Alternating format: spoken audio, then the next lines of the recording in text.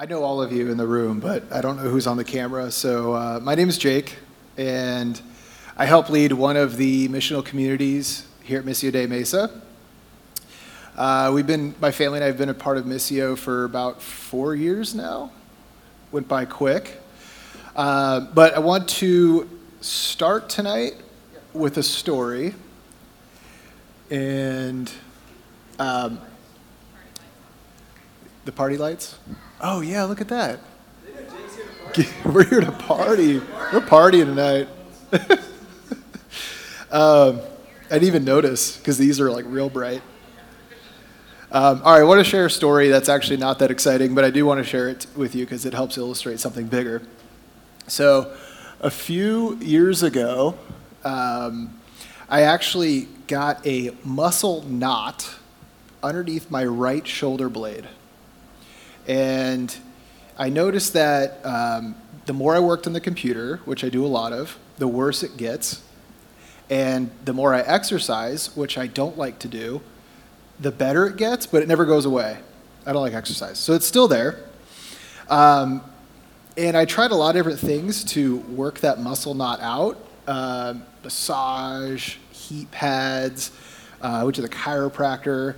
One chiropractor gave me this like giant rubber band thing that it was supposed to like pull my shoulders back. And he's like, yeah, just wear this like 23 hours a day, and it wasn't happening. So I lost hope that this knot in my shoulder blade would ever go away. I just was like, I'm just living with this thing. So then a couple months ago, I was at the gym, and I heard these two guys talking, and they're like, oh, did you go see James? The other guy's like, yeah. He got that knot out from underneath my shoulder blade. And I was like, hey, what's going on? And so they're like, yeah, we got this guy. He's a sports therapist. His name's James. And he can get anything out of any muscle. And I'm like, I need that number. So I called the guy up, got into the first appointment I could. And when I got there, I told him what was going on, why I was there. And so he's kind of like looking over my body. I'm like laying on this massage table, and he starts like pulling on my limbs. And I'm like, I got the knot up here, and he's like pulling on my leg. And I'm like, what are you doing, man? He's like, no, just trust me. So he starts working on stuff, and he's like making me move in weird ways. I'm sitting on the table. At one point, I turn around, and he's got a foot up on the wall, and he's pushing his thumbs into like right. And I'm like, dude, what are you doing? And he goes, that knot in your shoulder blade is a symptom of other muscle tensions throughout your body. And so all that's happening is you have all these other tensions, and it's manifesting in one spot. So I have to work on everything else in order for that to get relieved. And so I walked out of there the first day. Core members, I was like raving. I was like, I'm walking different now. Like that guy worked out tensions I didn't even know I had, and I didn't even know I wanted resolved. But I left him like, I'm like a different human. It was great. So I had a very small hope for this guy, and he surpassed all of my hopes. So tonight I want to share a story in Matthew 21. We'll get there in just a second, where people had hope, and their hope was in the right person, but their hope was just a little bit misguided. It was not a full hope. And my main point I want us to remember tonight is that a full view of Jesus leads to a full hope. Will you guys pray with me? Father God, we ask your Spirit to just open our hearts tonight. Will you help us see and be blessed by your word and by the actions of Jesus? And may we be faithful to the role that you have designed us for. In your Son's name we pray. Amen. So if you guys want to open Bibles to Matthew 21, and as you do that, I'm going to remind us of where we're at in the true story here, because that is really important. The context of this story is crucial. So we are right before the cross. So the people, the Israelites, Abram's family that was promised that the Messiah would come through, they're all waiting for their Messiah. And he was promised hundreds of years before this moment. As the Israelites had waited for their Messiah, they had continuously fallen into unfaithfulness, where they rebelled against the law that God had provided for them. And that rebellion always led to consequences. And at this point in time, they're actually occupied. They had been conquered by the Romans. And so the Romans were ruling over the Israelites. And the Romans were harsh and violent and extremely pagan. They actually would refer to Caesar as the Son of Man, which those of us who've been following Jesus, and we know that that's actually the title that we often give to Jesus. They saw Caesar as divine. And so as the Israelites lived and functioned under this Roman rule, Rome to them was the very embodiment of evil. It was the definition of evil. If the Israelites had a dictionary back then and you looked up evil, Caesar's face would be next to it. So as the Israelites lived, they eagerly awaited liberation. And then in walks Jesus. Well, actually, he rode a donkey. He wasn't walking. But if you guys want to read Matthew 21:1 with me. As they approached Jerusalem and came to Bethphage on the Mount of Olives, Jesus sent 2 disciples, saying to them, "Go to the village ahead of you, and at once you will find a donkey tied there with her colt by her. Untie them, bring them to me. And if anyone says anything to you, say that the Lord needs them, and he will send them right away." This took place to fulfill what was spoken through the prophet. And that quote is, "Say to daughter Zion, see your king comes to you, gentle, riding on a donkey and on a colt, the foal of a donkey." The disciples went and did as Jesus had instructed them. They brought the donkey and the colt and placed their cloaks on them for Jesus to sit on. A very large crowd spread their cloaks on the road, while others cut branches from trees and spread them on the road. The crowds that went ahead of him and those that followed shouted, "Hosanna to the Son of David. Blessed is he who comes in the name of the Lord. Hosanna in the highest heaven." When Jesus entered Jerusalem, the whole city was stirred and asked, "Who is this?" The crowds answered, "This is Jesus, the prophet from Nazareth in Galilee." So the first thing I want to point out is that Jesus came exactly as he was foretold to come by the prophets. If you guys saw that quote in verse 5, that's a quote from the book of Zechariah 9:9. And it says that Jesus actually sent his disciples into town to commit grand theft donkey to fulfill this prophecy that was very old. And the full passage of Zechariah 9 is actually discussing the eternal king's reign over creation. And it's one of humbling the proud, but also a reign of peace. And it opens with that king entering on a donkey. There's an important word here in verse 5 as well. It's gentle. It's easy to miss that, but gentle is pretty profound. Jesus rolling in on a donkey would have been about as threatening as him riding a Vespa scooter. Like, nobody would have been intimidated by that. That was to contrast to what would be expected of a conquering king would ride in on a war horse.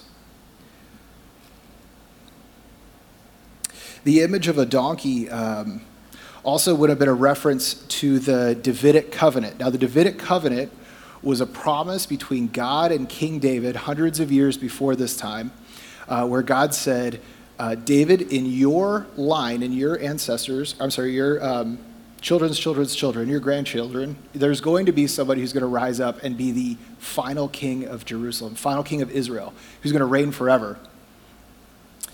Jesus was actually in that direct line. But the other thing is Solomon, who was David's actual one of his sons, he rode to take his throne from his dad on a donkey. So this image of Jesus riding in on a donkey, the Israelites knew their Bibles. They would have said, "Oh, this is the guy." And sure enough, they respond with that, "Hosanna to the Son of David."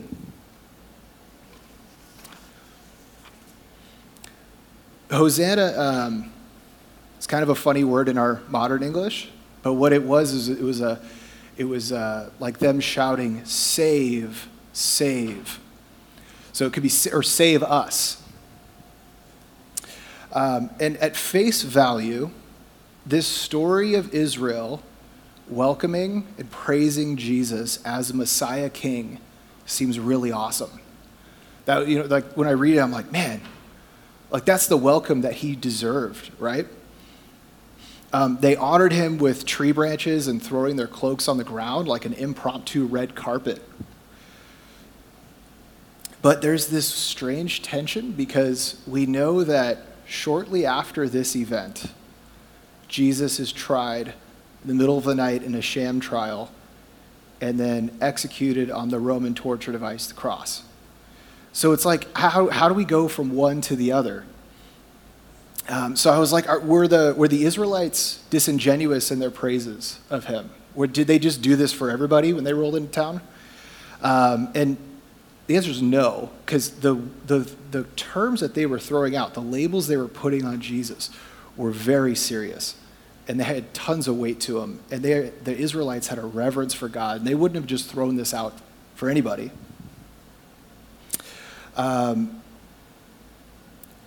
Were they wrong to sing Hosanna?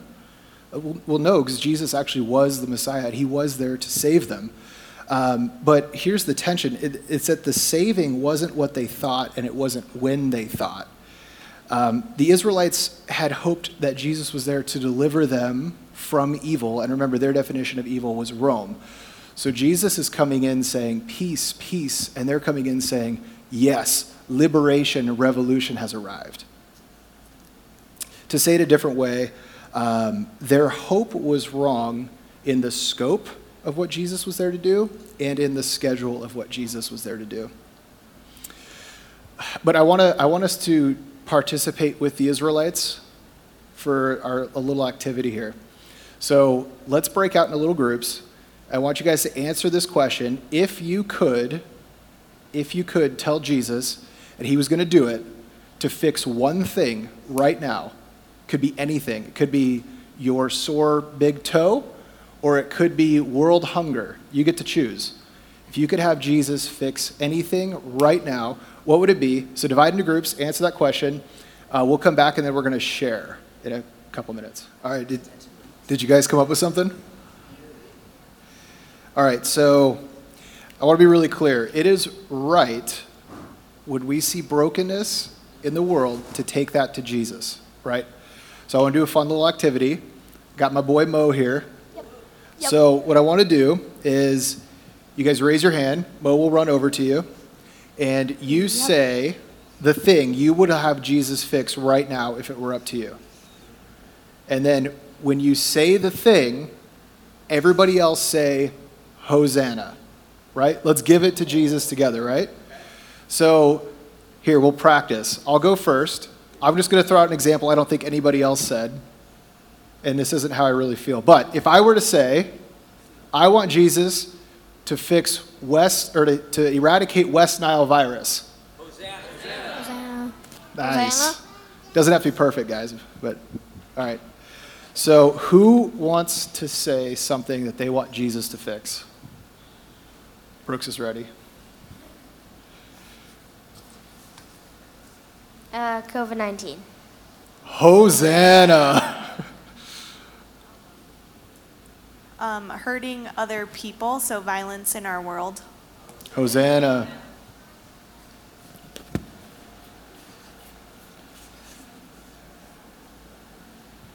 I would want him to heal my dad of trigeminal neuralgia. Hosanna.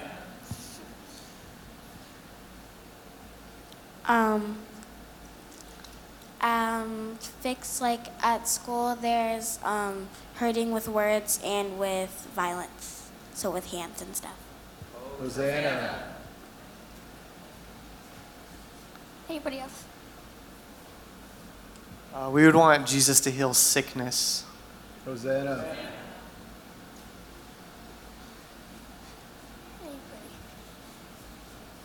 Mine was selfishness. Hosanna. Hosanna. mental health issues. Hosanna.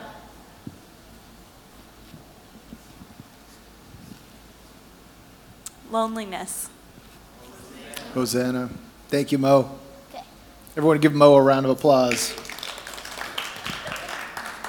I don't know how to turn this off, so is it cool if I just leave it here? Sweet. Guys, it's a good thing to bring those things to Jesus, right? But we have to hope in the full scope, right? Seeing that full Jesus. And it may not be on our timeline. We're going to get to that more in a second. I want to tell you guys a funny story now, because that was some heavy stuff. Let's lighten it up a little bit. I drive a Toyota Tundra pickup truck. That's an important detail of the story. So a couple weeks ago, went out of town to go to a wedding, and a friend of ours, he's a friend of many of you, who does graphic design, he does vinyl wraps and stuff. He came over to my house while my truck was parked in the driveway and we were gone, and he applied a prank sticker onto my truck. It says, "Can you feel my Thundra?" Because it's a Toyota Tundra. How awful is that? Well, he actually did a really good job. Like, it was centered on the window. It was level. Like, and it's kind of cool if you don't read the words, right? So I wanted to scrape it off right away, but I'm like, he did such a good job. I'll leave it on there. So I left it on there for like a week. And I just was like, I wish he would have given me a brown paper bag to wear over my head while I drove. The first day I had it on there, I was going down Mesa Drive, and I stopped at a stoplight, and I was like trying to watch everybody to see if anybody would react to it. And it's like, it's a sticker on a truck. Most people don't care. But this guy behind me pulls up in like a Prius, and I could see him like kind of squinting. And then he's like, he just starts shaking his head like, you doofus, like who puts that on their truck? But one of the things I texted to my friend was like, dude, when I look out my back window, like that's all I can see. Like, so this is my rearview mirror, right? It like takes up the whole thing. And it obstructed my view because it was the closest thing to me. So I could still see, but it was obstructed. And that is kind of like what was happening with the Israelites, right? Except it wasn't a goofy sticker, but instead it was their current circumstances were the closest thing to them, and it obstructed their view because they knew the truth and they could see their Messiah, but it was obstructed, right? My hope is that we can pull off the funny stickers from our windows. But seeing the fullness of Jesus gives us the fullness of hope. The Israelites here were actually witnessing the final days before the death and resurrection of Jesus. But they were still waiting for the first appearance of the Messiah. But as followers of Jesus today, we're living on the other side of those events. Jesus already died. He was already resurrected. He went to sit at the right hand of the Father, and now the Spirit of God dwells in us, right? So what are we looking forward to now? They were looking forward to liberation. They were looking forward to their Messiah coming. We're actually today looking forward to our Messiah coming as well. I want to read you guys a pretty epic verse out of the book of Revelation. This is in Revelation 21. You guys can just listen to this. This is awesome. So this is John, one of the disciples, actually wrote this towards the end of his life.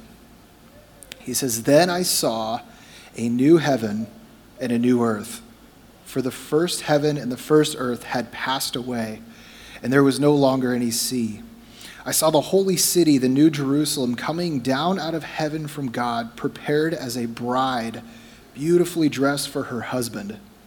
And I heard a loud voice from the throne saying, 'Look, God's dwelling place is now among the people, and he will dwell with them. They will be his people, and God himself will be with them and be their God. He will wipe every tear from their eyes. There will be no more death or mourning or crying or pain, for the old order of things has passed away.'" That's some good news, right? As we've all just voiced all these things, That's all coming to an end. It has an end date. That's the bigger hope. So, just as the Israelites were right to hope for the Messiah to liberate them, it is right for us to look to Jesus as the great fixer of the pain and suffering that we see around us. But the schedule may not be the one that we want. The schedule might be a lot slower than what we would prefer. But Jesus is working things out according to his plan for creation. The schedule and scope. So the scope of it is going to be much greater than oftentimes we remember or that we feel in the moment, because Jesus is going to fix all of creation. But hope is active. Our hope in Jesus is active, and we actually have a role to play in that. And so I had this phrase ringing in my head for like a week now. It is, as we hope, we live. As we hope, there's not a denial of our current circumstances. This isn't like a write-off of like, things are bad now, but someday Jesus is going to fix it, so we're off the hook and we're just going to shut down how we feel in the moment. There's actually an embrace of our circumstances, because God has instructed us to be instruments of bringing in his kingdom, bringing glimpses of the new creation. If you guys remember James, the sports therapist I talked about in the beginning, I have to keep going back to him. And that requires my time. It requires a portion of my paycheck. And it's really painful when he digs his fingers in there. But I have a role to play in that. Our actions flow from where we find our hope. And here's how this might play out in your week. Reading the news. Ooh. If that fills you with anxiety and fear and anger and hopelessness, that's what it fills me with when I read the news, to be honest. But if I could remember that Jesus is working, and that often doesn't make headlines, his work, the chaotic, fractured, hurtful things going on around the world have an end date. It's on the calendar. I can't see that calendar, but it's on there. Hoping in Jesus will drive prayer and align our hearts with his story in that moment. Or here's how it might play out in your neighborhood. If you have a full hope in Jesus for your neighbors. This morning I have an electric scooter, and I went around my neighborhood, and I was just thinking through like the brokenness that I'm able to just see from a scooter from the street. And I remembered like last week I went past a house, I heard people yelling at each other inside, right? Or you can see evidence, broken down cars or whatever it is, you can see evidence that this world is not the way it should be. But a full hope in Jesus is full hope for your neighbors. And so as you look to Jesus to be the ultimate answer for the people in the homes around you, you'll find yourself just naturally praying for them and being present with them. Or in creation, right? As big as it gets. Animals and natural disasters and everything in creation that's not human. To have a true story hope for that, we care for the animals, we care for the earth, and maybe that means limiting what we consume or how much we consume.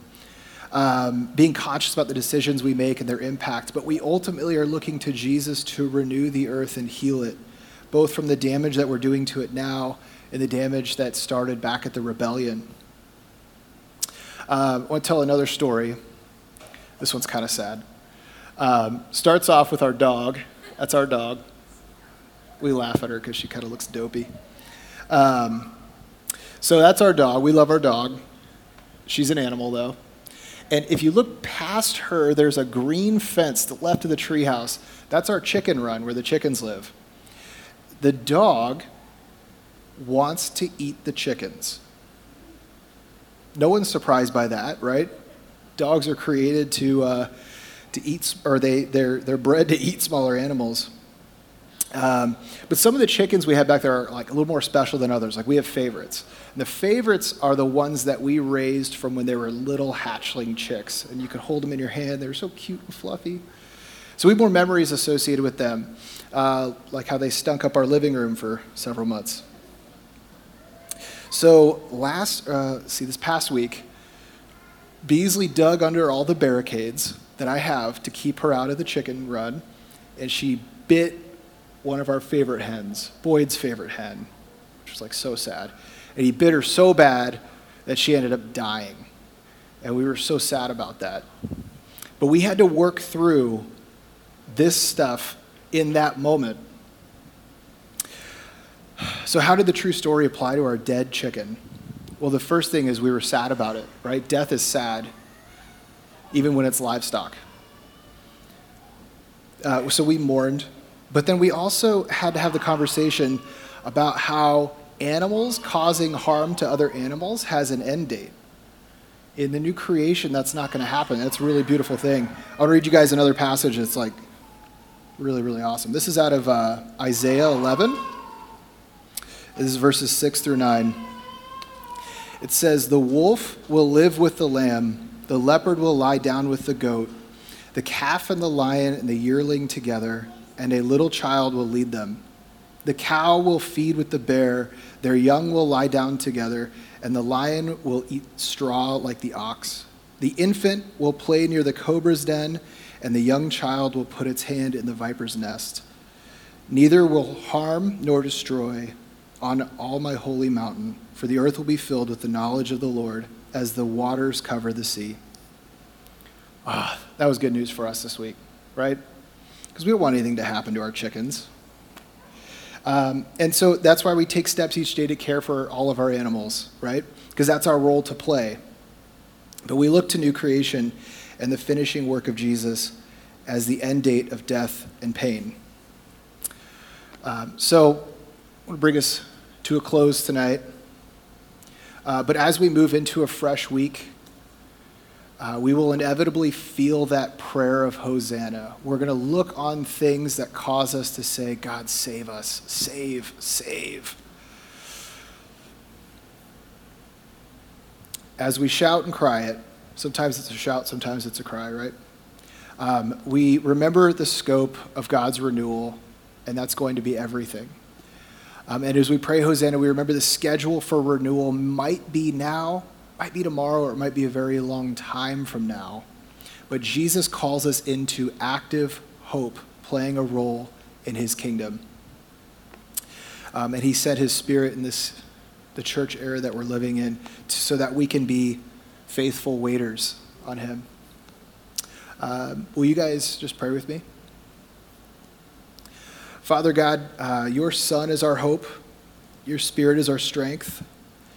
Empower us for a hopeful week, being faithful to our role, each of us going out from here as kingdom people, being used to usher in kingdom renewal. We love you, Father. Amen.